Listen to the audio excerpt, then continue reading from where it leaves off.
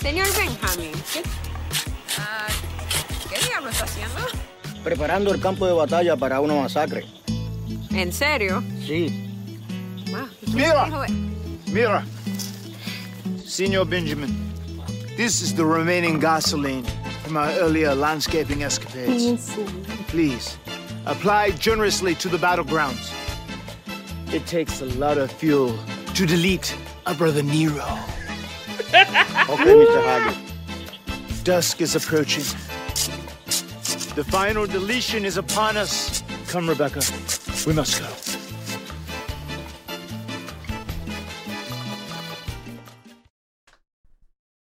I want a relationship like that.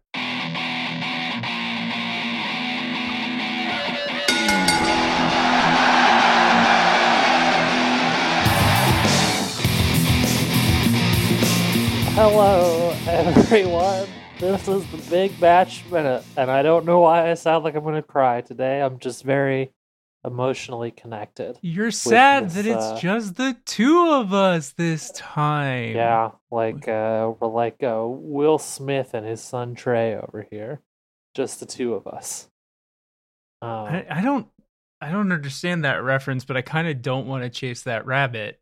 Okay, it's easy. Will Smith had a song called "Just the Two of Us" that was written to his son Trey, his first son before Jaden or Willow came along. It was a very famous song. Anyway, this is the Big Bash Minute. Yeah, I think it was also like a semi-cover of an earlier song, though. Got it. Okay. You know, where it's mostly a cover, but he changed some of the lyrics to be a bit more about him and his son. Okay. Anywho, Dr. Evil famously sung a variant of it about him and his son Scott Evil. Anywho, this is the Big Match Minute. I'm Diet Coke. And I am Lilith. And this is the show where we, we talk about wrestling in a specific way. I'm off my game today. I don't know what's happening. General intro. I mean, we're recording this. There's a couple things that I feel like the people should know. One, we're recording this earlier than we almost ever do this. It's still technically the morning for me. Yeah. It's like noon time for me. Yeah. We usually record. This is usually an evening record. But I'm into, I feel like I have better energy at this point. I thought I would, but yeah. I don't know what's going on here.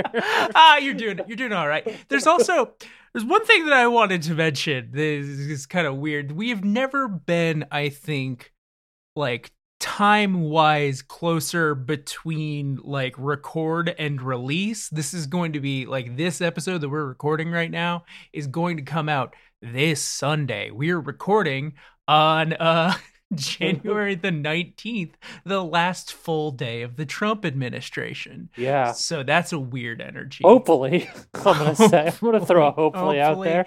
Yeah. I mean, we don't want to sound too stupid when when the flying monkeys come out. Yeah, I wouldn't necessarily. I mean, listen, I hope it doesn't, but I wouldn't necessarily be surprised if something fucked up and horrible happens tomorrow. Yeah. I'm going to say something fucked up and horrible is going to happen tomorrow. I think it's just a matter of degrees. Yeah. Yeah. Anyway, we're talking about the final deletion 1 minute at a time. Yes, we and are. We're on minute 6 here. Minute 6. A great number, if you ask me. A great number. And it's not so much an amped up minute as a lot of our minutes have been. It's not an in your face minute. I would describe this as a challenging minute. Okay. I do think one thing that's very interesting about this minute is that it more or less like it is a complete story within its like 60 seconds. It almost feels, it's one of those that feels like somebody knew that this podcast would happen. that this podcast would happen and decided to just make a very self-contained little minute for us. That's true. It ends on a fade out. Spoiler alert. Yeah, it does. It ends perfectly on a fade out, which is wild.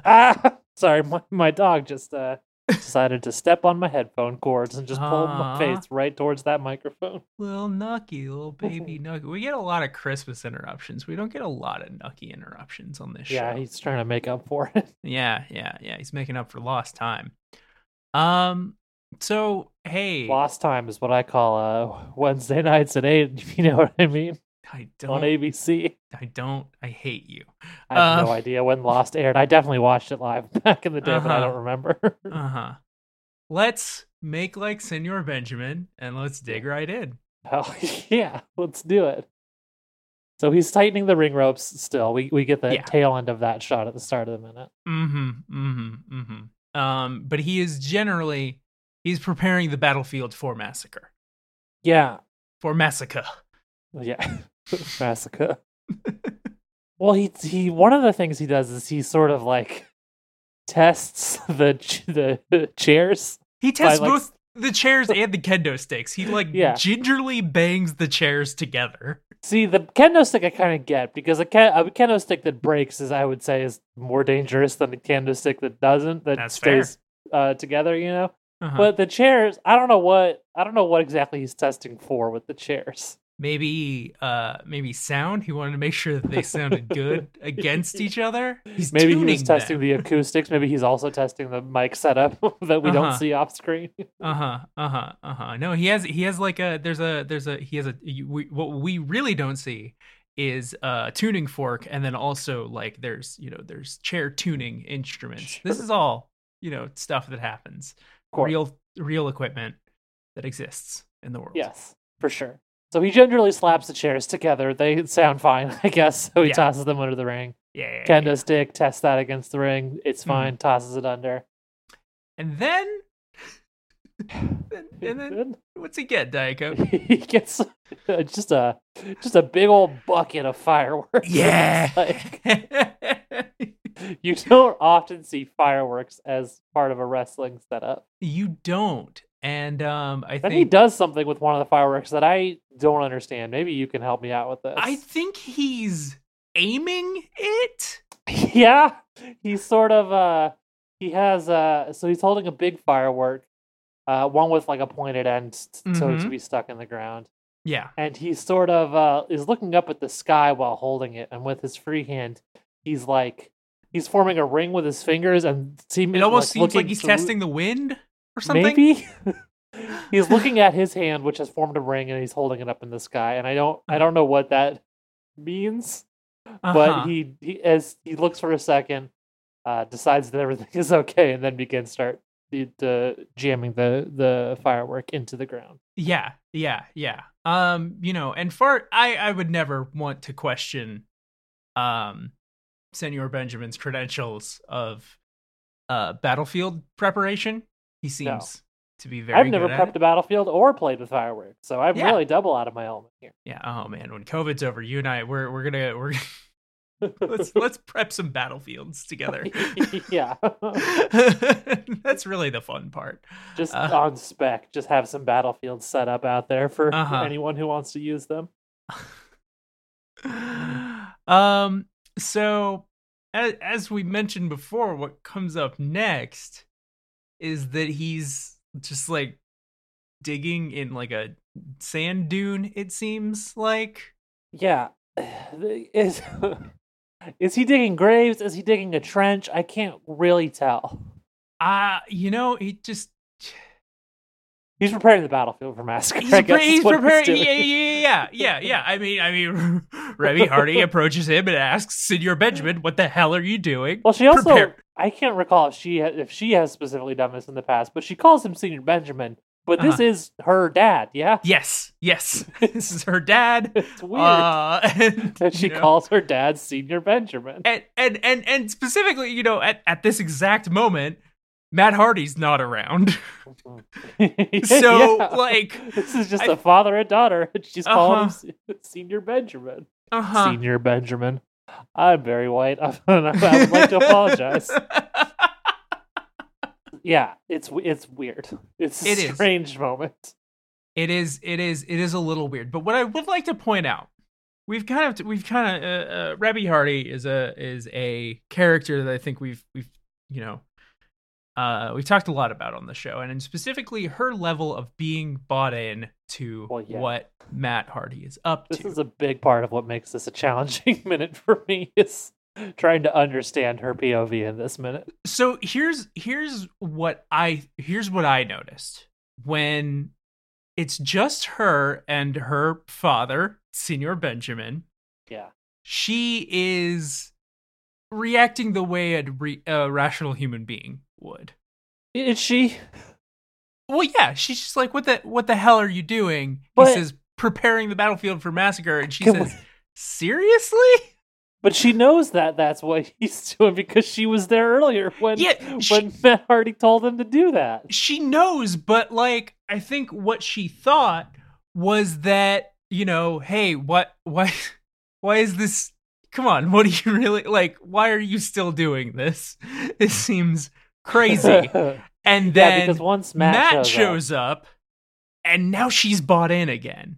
Yeah. I think she's giving us kind of this dual layered performance where she's like really into it when Matt's around, but is, kind of a little bit flummoxed because she doesn't want to, appear as an unsupportive spouse. Yeah, I guess. Senior Benjamin, on the other hand, seems fully, completely bought it because when asked what the hell he's doing, the look on his face is like, duh, I'm obviously preparing the battlefield for massacre. Like, of course that's what I'm doing.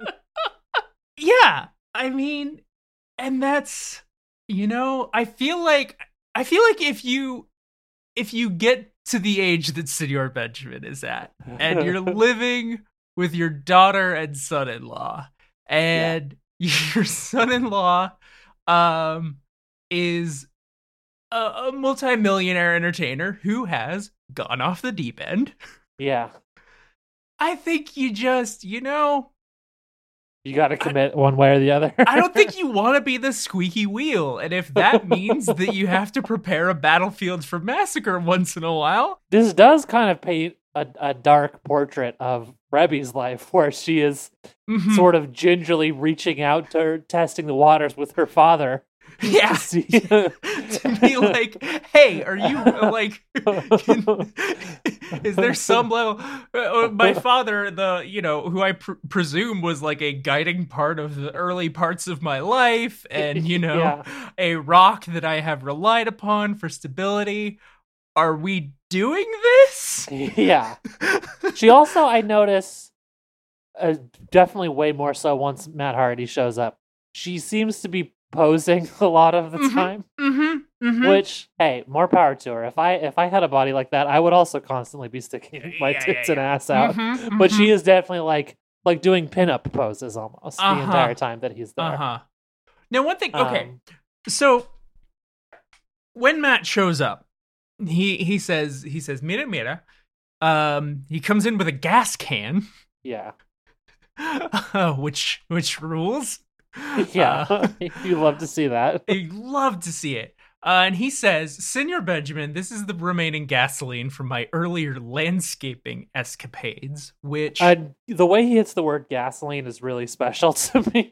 Gasoline. Well, the thing is, when you break it down, when you look at it sort of intellectually, it's not that weird a pronunciation. He just says... most people would kind of hit the in gasoline. Yeah. Whereas he just kind of substitutes an for that. And the rest of the world he pronounces normal, except he does it in such a way where it doesn't feel normal. No, what I mean? Nothing feels normal anytime, even if like in like you're saying, in a vacuum, it would seem normal. Nothing, no way about when Matt Hardy ever speaks. He imbues the word with a vibe that most people would not be able to do, myself included. Because at the end of the day, he's saying gasoline. That's all he's really saying weird about it. He's mostly pronouncing it normal, syllable by syllable. And yet, the end result is so much more. Yeah. Yeah. That's the broken brilliance of Matt Hardy, I suppose. That is his power. Broken brilliance is such a genius phrase to have for your wrestling gimmick. It is really, it just hits there's a reason I make a point of saying it on every episode is because it just hits the tongue so nice. Matt Hardy is, I think, a genius in this particular character turn. It's unsurprising to me that it blew up in such a big way because it is so very inspired. So Matt Matt says, he says, please apply generally to the battlefield, referring to the gas can. And Remy, you mentioned that she was like doing poses. She also like when Matt puts down the can, she starts to like poke it or like kind of. She starts to I would call it like a sort of Vanna White-esque gesturing to it, like very game show host presenting of the gasoline. But then when it cuts to the other shot, she just kind of seems to be checking it out. Yeah. She's kind of checking it out. There almost seems to be like she's a little concerned. Yeah. Kind of thing. Unless Matt is looking at her. There's a very kind of stealthy thing going on. Where like when Matt turns his attention to her, her face changes. Yeah, her face turns into this just kind of like, oh yes, honey, we are going to set your brother on fire. Yeah. Fuck yeah, I love this. And like, but like before that, she's like, how fucking full is that thing? Is this really? Yeah, how really gonna happen? Is here? That you're gonna use in our home, near our home. Yeah, the direction just poured generally over the battlefield too is interesting. I feel like gasoline on dirt is even if it's gasoline, it's not necessarily going to catch fire that well. Yeah. Well, you need kind of I feel like if you apply generously to the battlefield, you have a few minutes before a lot of that has evaporated. It does look like we do seem to be in like late afternoon here, I would say. We're approaching dusk. Yeah. This minute has actually, I would say, like, there's a lot of time movement in this minute. When Senor Benjamin is preparing, the ring, it looks like late afternoon, and like we are golden hour by the time he's over at the dune and we're having this little conversation. So maybe by the time he finishes digging holes or whatever he's doing, maybe he's in trouble and he's got to do 6 feet by 6 feet by 6 feet, like the book Holes. Maybe that's what he's doing. I don't like this world you're imagining. No, I don't either. As soon as I said it, I was like, my brain was like Holes reference, and then as it started to leave my mouth, I was like, this is no good. Yeah, because you gotta remember like what the reality of Holes was. Yeah. That's a dark story. Now, okay, we took a lot of tangents like mid-Matt sentence. Which is fair because, sometimes you got to do that. It was a juicy sentence. Every Matt Hardy sentence is like Jersey Mike's. It's got the juice. Yeah. Please apply generously to the battlefield. It takes a lot of fuel to delete a brother Nero. Right. What a line.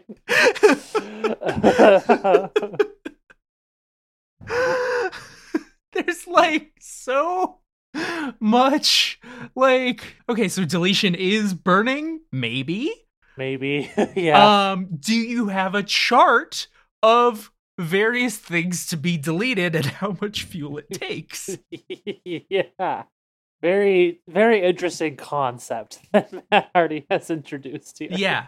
And then of course, Senor Benjamin says, I feel like the more we dissect this, the more Senor Benjamin calling Matt Mr. Hardy is getting weird to me. Yeah, well, I mean, it's not. It was weird to begin with, and I don't think it's gonna get any less weird. Well, see, and that's the thing is that like I think I watched the final deletion without knowing really much of anything. I didn't know I think I went into it not knowing the familial relationship of Senor Benjamin. Yeah. Because I watched it like when it happened. Not when it happened, but like I watched it within probably a week of when it happened. And I wasn't really following the story closely. So I didn't have that level of context. And I was just like, maybe he's just a gardener who lives on the property. That's not the weirdest thing. But yeah. It's very uncomfortable. Uh-huh. That is where I draw the line at praising Matt Hardy. Yeah. No, there's always going to be issues. Yeah. Dusk is approaching. The final deletion is upon us. Yeah. Come, Rebecca. We must go.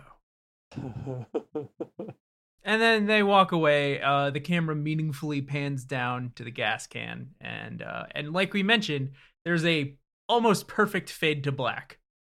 Yeah, coinciding with the end of this minute. It's very, very interesting that timing worked out. Yeah. I only hope that Matt Hardy is out there aware that we are fulfilling the grand design that this match was obviously meant to be broken down like this. Yeah. There's really no other explanation. I can't think of one. No.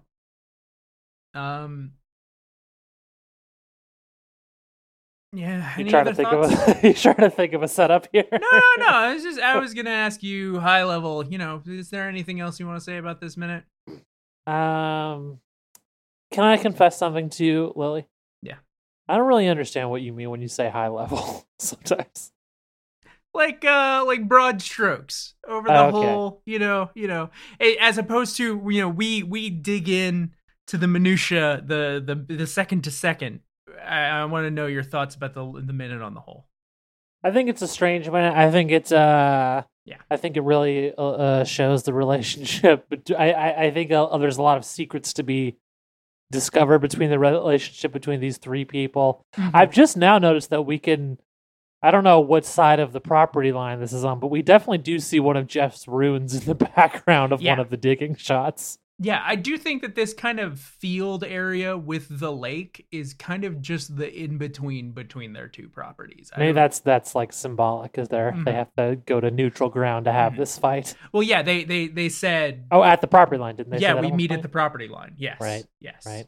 Also, it seemed that there might be some like chickens or ducks that I'm seeing in the background at one point. I think you might be right. Let me. I would be delighted. Yeah. I'm seeing them like over Senor Benjamin's right shoulder. Yes. Like, yeah. I do think that is just like probably ducks, considering how close to the lake they are.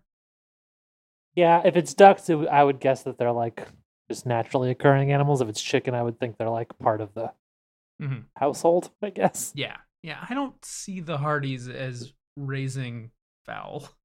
That doesn't ring true. I feel like people who raise fowl surprise you. That's true. I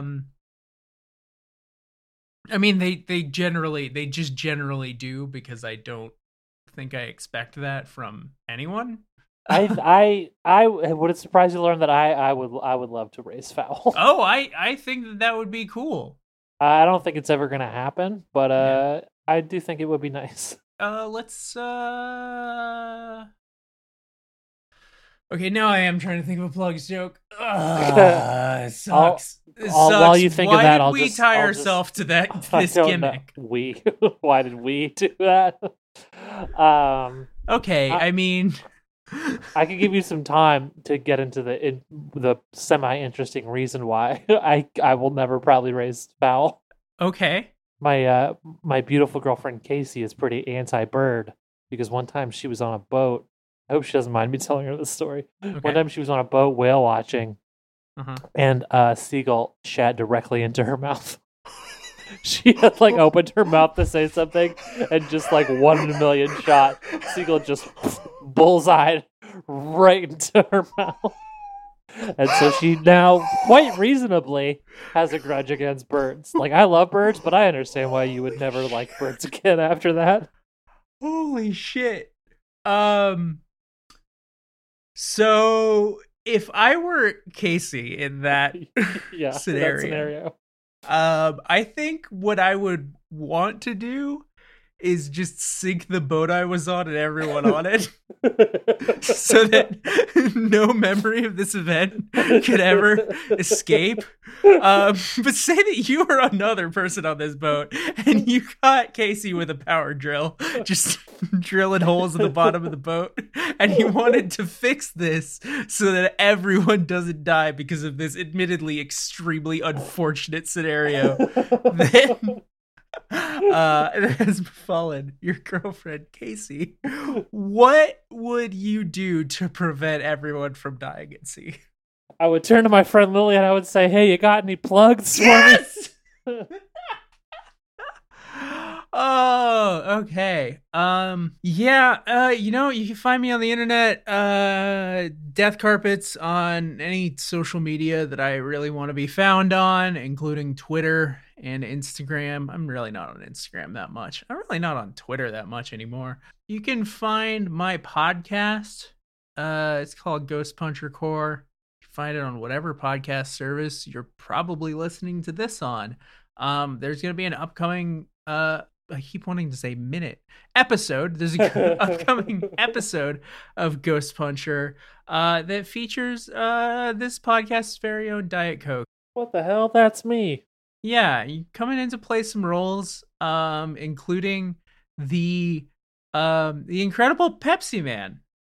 Yeah, which is of course based on the licensed video game character, but I think Diet Coke spins it out into a whole new, I would say, several leagues deeper than the original Pepsi Man.